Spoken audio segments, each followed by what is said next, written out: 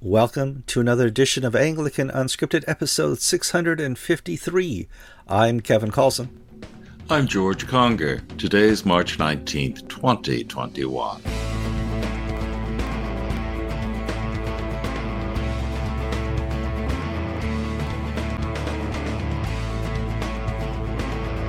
All right, welcome back to another show of Anglican Unscripted. It's Friday.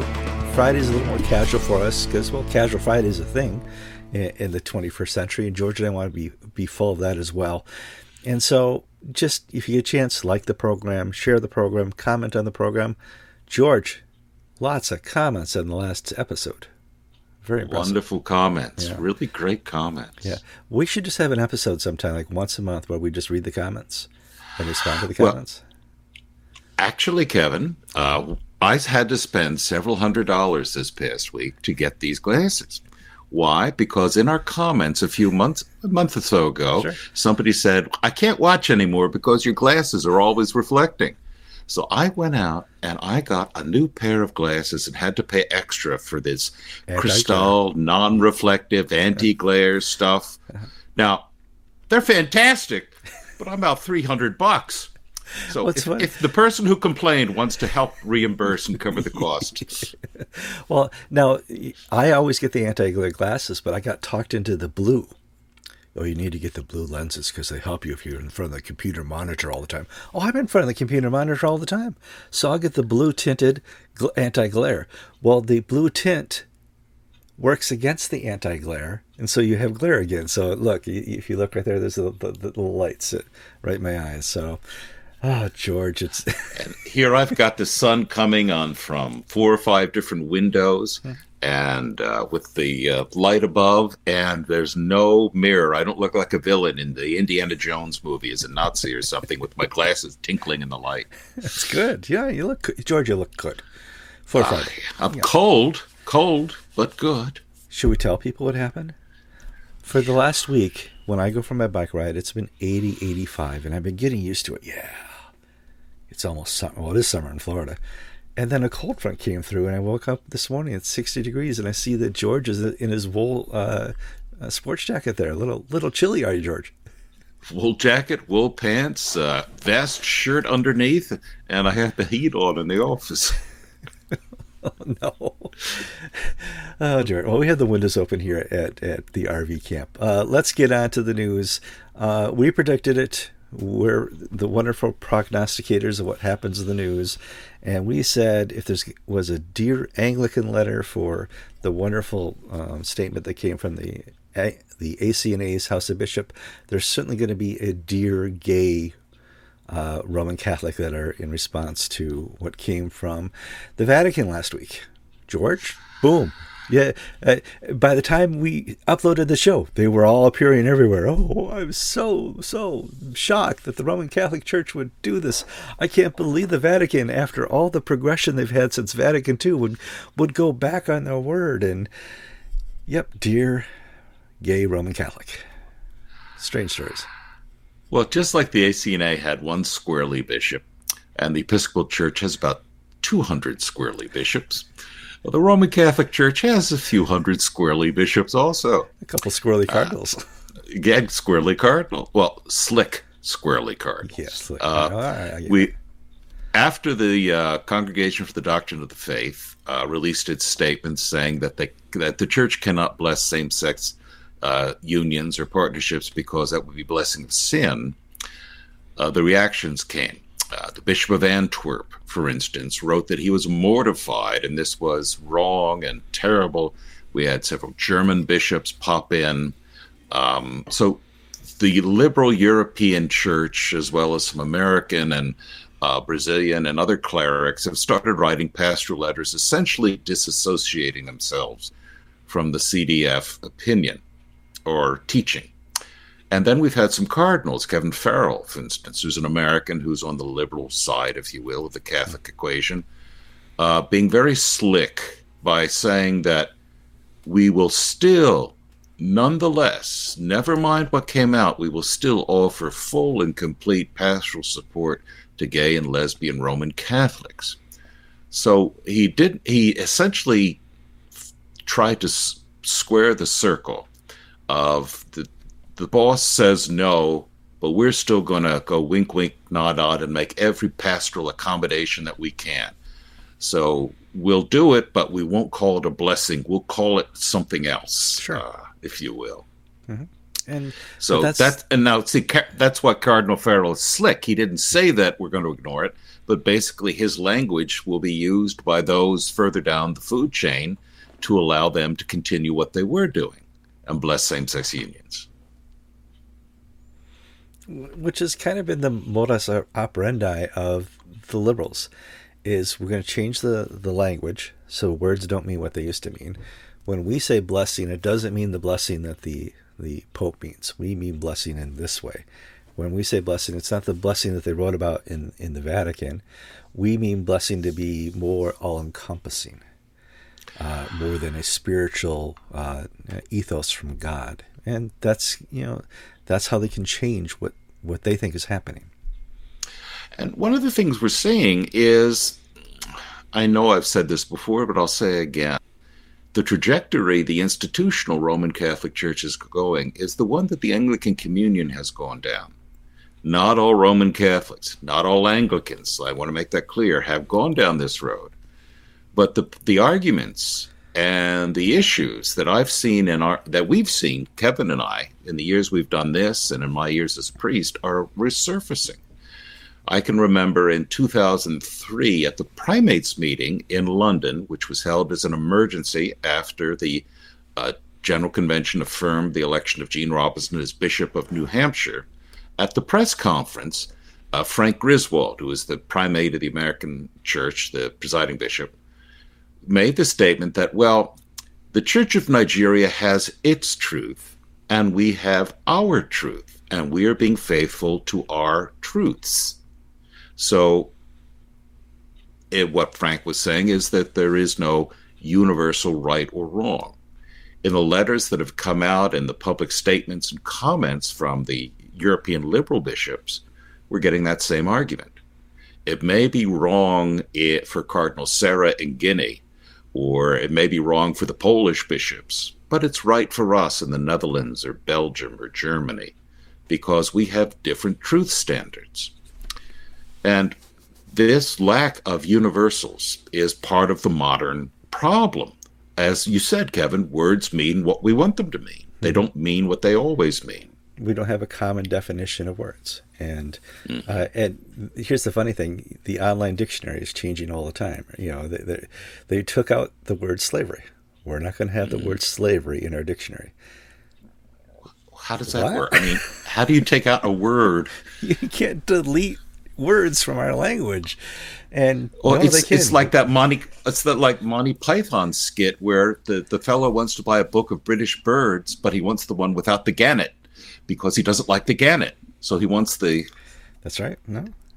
That's where when Monty Python is true life, we know we're in a screwed up world. When the Babylon Bee is actually the news, it's so strange. All right. Well, I've said before that, the religion of woke is the religion of unforgiveness. It's the, no mercy, no grace, no forgiveness. That's the woke religion. I kind of saw that in a bishop's letter about Swanee students, where they threw down the hammer for a bunch of kids. And you and I know this because we're older. I am so much wiser than 20-year-old Kevin and 16-year-old Kevin. George, if you met 12-year-old Kevin, he was just a pompous ass. Oh, and so I'm wiser now in how I respond to and interact with people and what I say and what I do. You guys may not think so, but no, I am wiser. And so when I see a bunch of students at a sporting event get a little crazy and say some stupid things, I'm like, that's because they're stupid kids. Yes. George, you were never stupid. I was a stupid kid. Oh my, I don't want to go into my life story because, Kevin, you went to the University of Wisconsin. Sure. And whatever we got up to at Duke, They were 10 times worse at Wisconsin. Oh my! But well, yeah. Before show, we're comparing our school, the stupidest things kids did in school, and just a quick story. The year before I went to University of Wisconsin, the popular frat in town stole a school bus. The guys just driving around, stupid. Kevin is telling you right now, it was stupid. Driving a bus through town and got lost in a back street, and they drove off a dock into Lake Mendota. Bus sank. Kids got out there all safe. Nobody wanted to say nothing. Guy shows up to drive his bus the next day. Where's my bus? Just like, and that's stupid kids doing stupid stuff, George. And Sewanee students went to a rally and got stupid. By the time I was a senior in college, I was a member of fraternity, the SAEs, Sigma Alpha Epsilon. Right. And because I guess I matured earlier than some of my friends, I was the fraternity bail bondsman, meaning on the weekends I had to have $200 or $300 cash to bail out members of the fraternity who were stopped for drunk driving or public intoxication, or they were caught trying to steal a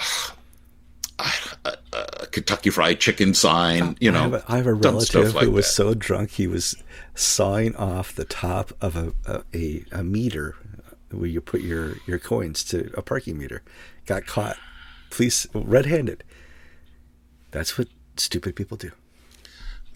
Well, some stupid kids at the University of the South Sewanee at a lacrosse game allegedly yelled racial epithets at members of the other team. Stupid. It's a stupid thing. However, the response has been extraordinary. Now, the university president or university vice chancellor said, we'll get to the bottom of this. Just, as they would in my day or in your day, Kevin, we'll get to the bottom of this. And we'll go find the bus at the bottom of the lake. We'll get to it. But the thing where it's going is that in this current world, there's no forgiveness for stupidity. If you violate the commandments, you cannot be redeemed. And in response to this Sewanee stupidity, we had 23 Episcopal bishops sign a letter denouncing as unacceptable the racism of these students.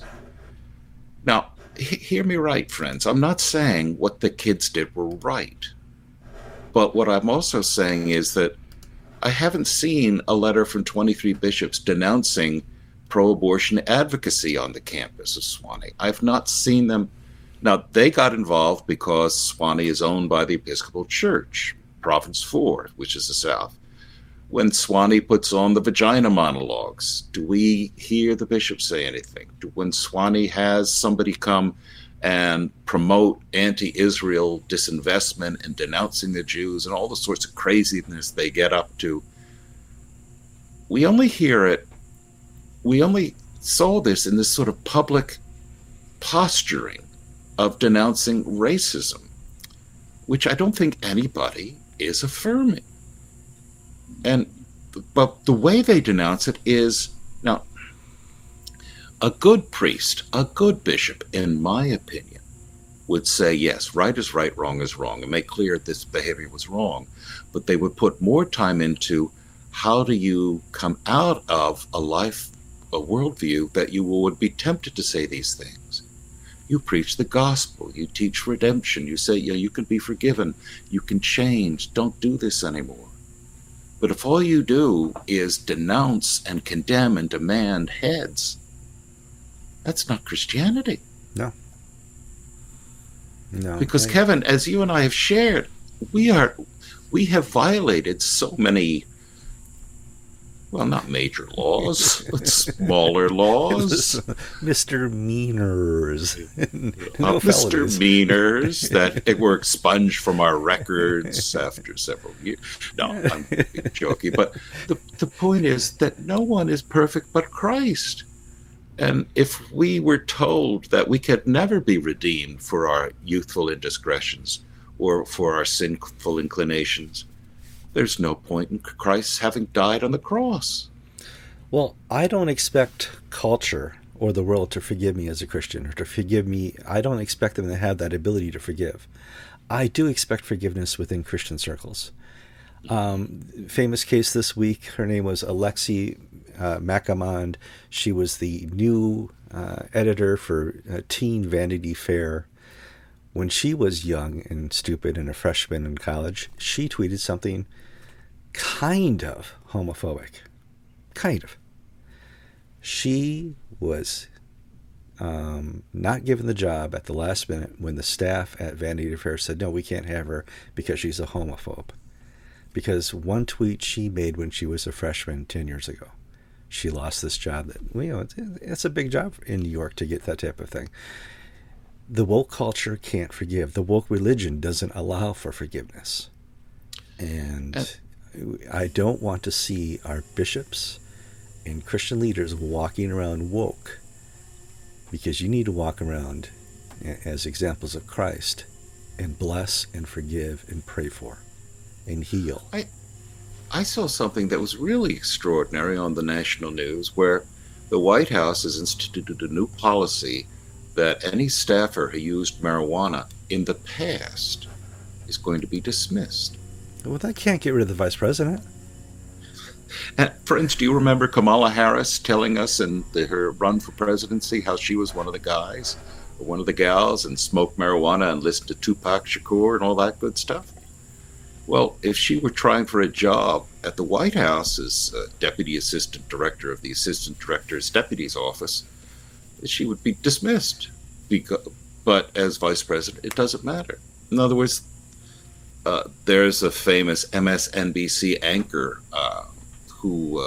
Joy Reid, who has had some really quite extraordinarily offensive remarks about gays and whatnot in the past, but she's never lost her job because, well, she said, somebody hacked my account. I got to use that. I need to use that. But because her position, she had other, she wasn't a white male Washington geek, the type who works in administrations. Mm-hmm. She was a person of color who this, that, and the other. So she had things to balance, but it wasn't a level playing field. The sort of thing that would get even this young woman. Here's how things have advanced and how the left continues to eat its own. This young woman who lost her job at Vanity Fair identifies as African American. Yeah. But evidently that's less of a minority than being gay. Gender, sex, yes. Well, here we are, March of 2021, and the only crime being reported in the press is white crime. There is no Asian crime. There's no African American crime. Sorry, there's no Latino crime. The only crime being reported and thrown out there in mass is white crime. And we talked last week about Justin Welby responding to a woman who was killed in England. Okay, before we get there, it's the same topic, but I want to stay in this country before I go there.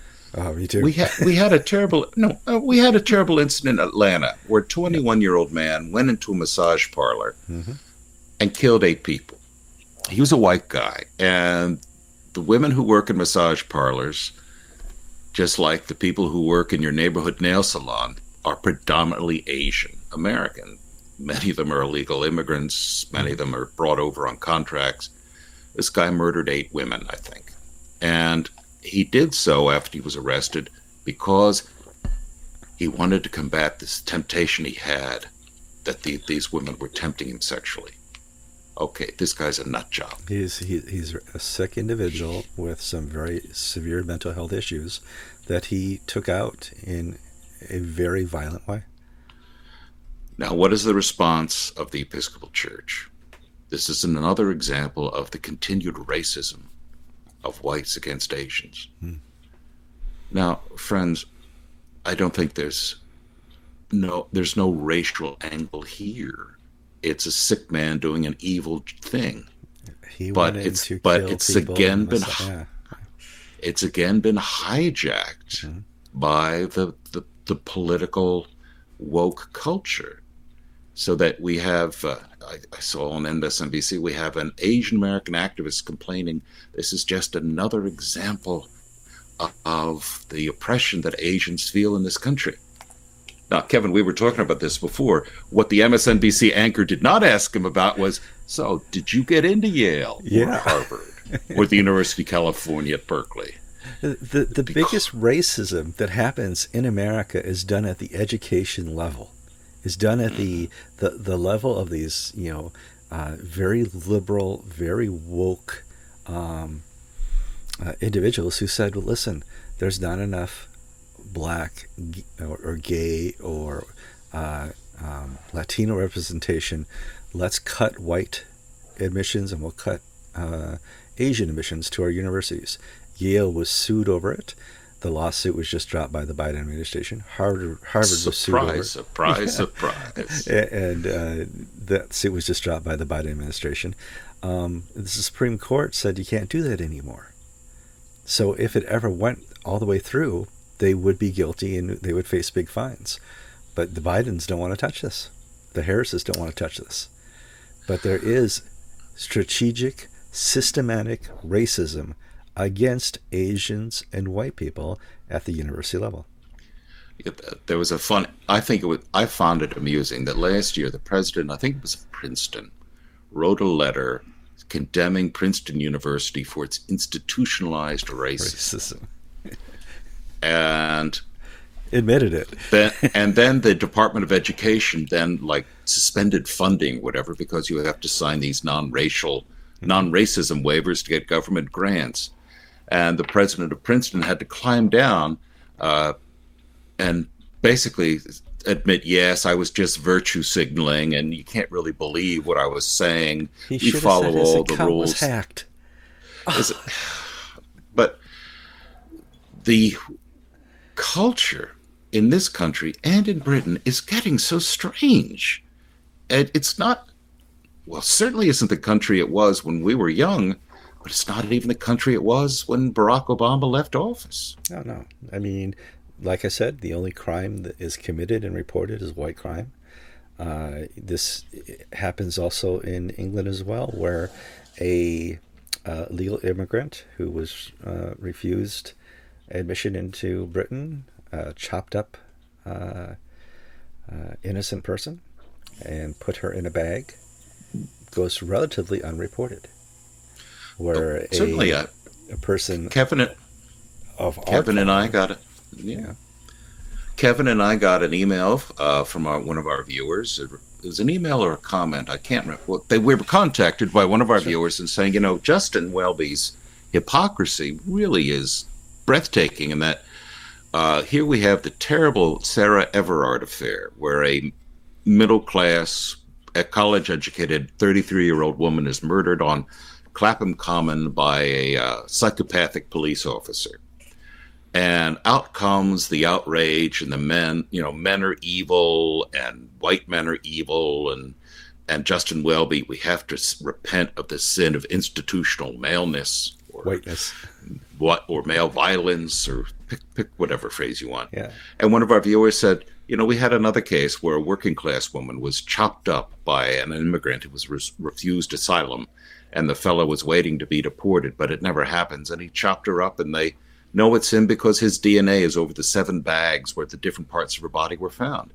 And this isn't reported because it's not one of us who was murdered. In other words, it's not the sort of person whom the BBC hires or the newspapers hire, or whom the chattering classes consider one of themselves.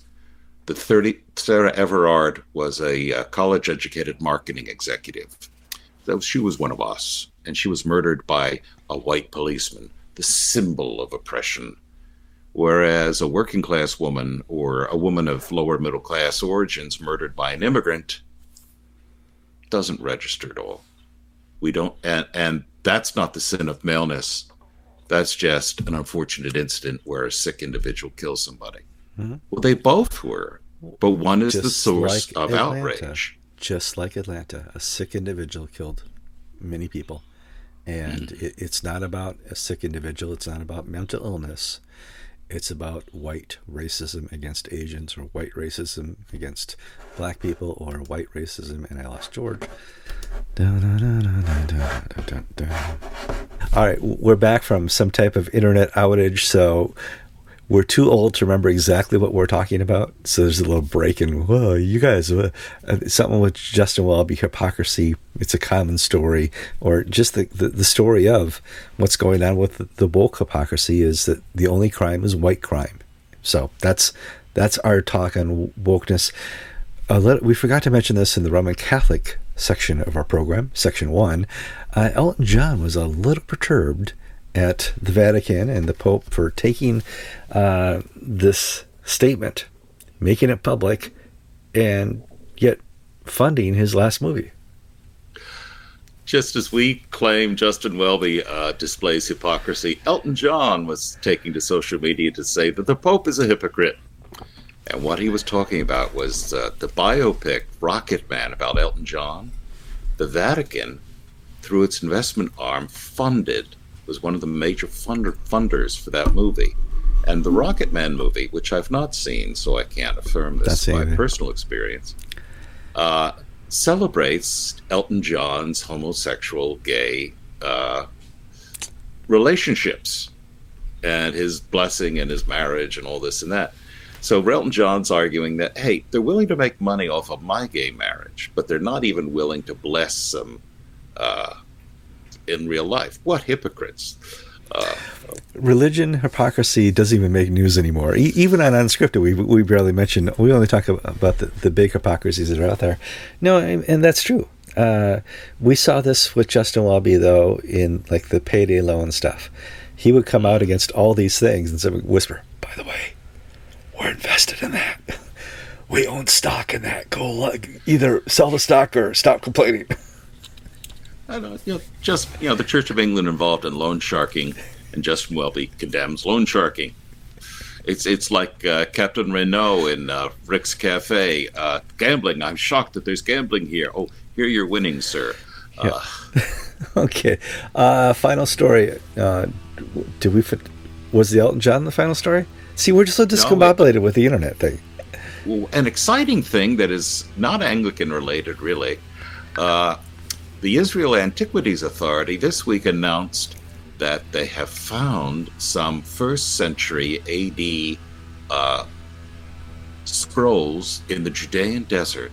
Mm-hmm. And they are the Greek versions of portions of Zechariah and Nahum, Old Testament materials. And that there are there's several hundred other caves to be explored in the desert that may find these treasures, and they've not deciphered everything, but it's really quite exciting. The Dead Sea Scrolls, I think, were found in the 40s. The original ones. This is the latest. This is actually the first major find of this type since the Dead Sea Scrolls. Mm-hmm. So it's going to take years to decipher everything, and they're still finding them. But what is exciting, I think, in what we saw with the Dead Sea Scrolls, before I'm getting too far ahead of myself, evidently, when the sack of Jerusalem by the Romans in 74 AD, the scrolls were taken out and hidden in the desert by religious groups, right, in caverns, and the Jews were basically decimated by the Romans, and so they never really could come back and get them. And 2,000 years later, they're turning up because the desert atmosphere has perfectly preserved these scrolls written on sheepskin parchment. And one of the neat things is that how similar the texts of these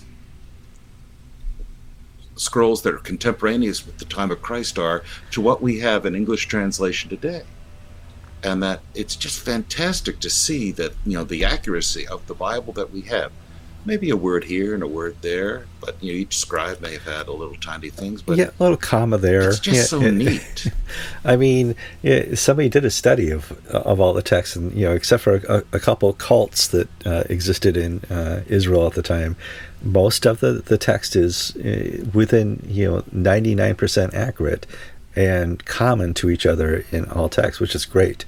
Now they said these were buried, Well, that was the basket.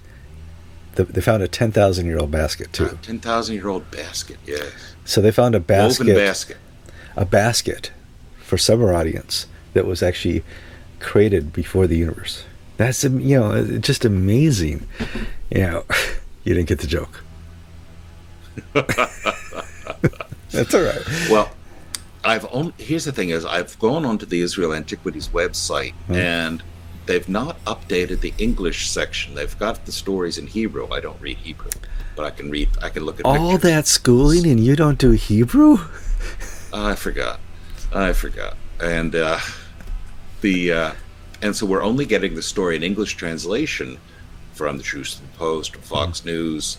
And so I can't wait to see, once the Israeli Antiquities Authority translates their web stuff into English, we can see what's going on. Because what's interesting to Fox News and to the Jerusalem Post may not be interesting to an observant Jew or Christian. No. So let's see what comes when we get the full details and the full reports. Yeah, but what an exciting, tremendous find in the desert. No, and that's the cool thing about the 20th to 21st centuries. We're finding all these things that prove the accuracy of Scripture. We find, texts from these characters in the Old Testament. We find coins and stuff that link us to kings we thought never existed but they do. They were the Bible, and we now have coins to prove it. And so we're finding out that the Bible is so much more historical than originally thought. So 100 years ago, these German scholars were saying, there's no proof that Moses ever existed, or all these kings ever existed, or even David ever existed. And it's all Jewish myth and legend written to justify or to give a national story to this tribe. And now, over the last century, we've seen archaeological discovery after discovery confirming what Scripture has said. Where we have the seal of one of the, I am king. I'm making up a name now, but I know Obadiah's. In other words, the hard historical, archaeological evidence is confirming the veracity of Scripture. Now, it cannot speak to the parting of the Red Sea and the miracles. But these people really did exist and live. They're not just fictional characters. So far, everything we have found has confirmed characters and minor characters. Like the second cousin of somebody. Oh, we know they existed because it's right here. Yeah, it is an amazing time to watch what's happening in archaeology. It's a horrible time to watch what's happening in our culture with wokeness and with the attacks on perceived privilege and whiteness and all this craziness is going on. But we even get it in our comments. Kevin, did you see that one comment that two older white men criticizing a black woman, which by the author's intent was like, well, that's a killer argument. as if the truth can only reside in pigmentation. Yeah. It doesn't have an existence in itself. Mm-hmm. Such silly people we live with in the world today. Yeah. Well, I had a great quote. Somebody I was following on Facebook got into an argument with a troll. And her final comment that just shut the whole thing down, because this, a younger troll, said, "I am old enough to know better. You're only old enough to comment." I think that's the final, result comment to all trolls out there. It's hard to see what social media has done to our society. It's hard to see what the internet has done to society, what this constant communication and analysis has done to our society. There's so much good found in technology, but we're finding a way to use it so badly, and that saddens me as a technologist. One of the things that I've mentioned again and again is how inept I believe the Lambeth Palace press office is in managing technology and setting the agenda. And, Justin Welby's recently hopping on board the Sarah Everard case and Men Are Evil. Compare that to a real master. We're not going to talk about Donald Trump. That's too close to home for many people. Let's talk about a real master of social media, Vladimir Putin. Oh. Vladimir Putin challenges on social media, Twitter, Facebook, whatever, Joe Biden to a one-on-one live televised debate. Now, and that's all he had to say. Because what's the reaction of every sentient American? Oh my God, please no. And then Biden's and now the Russians are able to say, oh, well, I guess you don't have a national leader who can appear on live TV and talk without a script, without a role or whatever they're called. Well, he can't even do it with a teleprompter. But that's the big thing. I mean, wokeness is about bullying. I can't even say it at 1 o'clock in the afternoon. Wokeness is all about bullying people into your thought and making sure they believe you. And if they don't, you shame them. Shame, shame, shame, shame. They're being bullies. And so the second somebody stands up to a bully, Biden and his administration, oh God, no, we don't want to debate you. Oh, sorry. So, and I think the other lesson is there's always going to be a better bully. And frankly, to become the dictator of Russia, you've got to be the best darn bully there is. Yeah, he's on 25 years now, isn't he?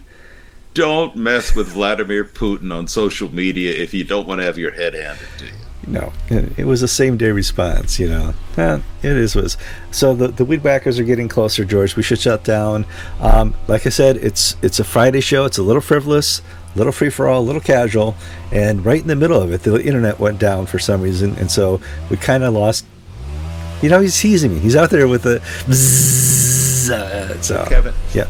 For the cranks who write in, no, we're not supporting Vladimir Putin. No, we're not saying that stupid college kids should shout racial epithets. No, we're not saying that a nutcake should murder 8 women in a massage parlor. We're not applauding the evil. We're commenting on the responses of people who should know better. And I'm going to shut the door real quick because I have something I want to say real quick. All right, now that the guy who's trimming my bushes has moved on. Kevin, that was fortuitous because I was able to tell our viewers about the corruption of the Church of South India. Oh, I was gone that long. Okay, it's simply put, and I was taught this as a young little whippersnapper before I became wise, before I became old enough to know better. Racism, in its purest form, is just blaming another race for your problems. And that is what we're seeing in our culture right now with the Asians blaming another race, the blacks blaming another race, the whites blaming another race, the Latinos blaming another race. That's the racism. And woke has taken its full head on and said, it's your fault, you white people. All right, well, that noise is bothering me. I'm going to get out of here. I'm Kevin Carlson. And I'm George Conger, and you've been watching episode 653 of Anglican Unscripted.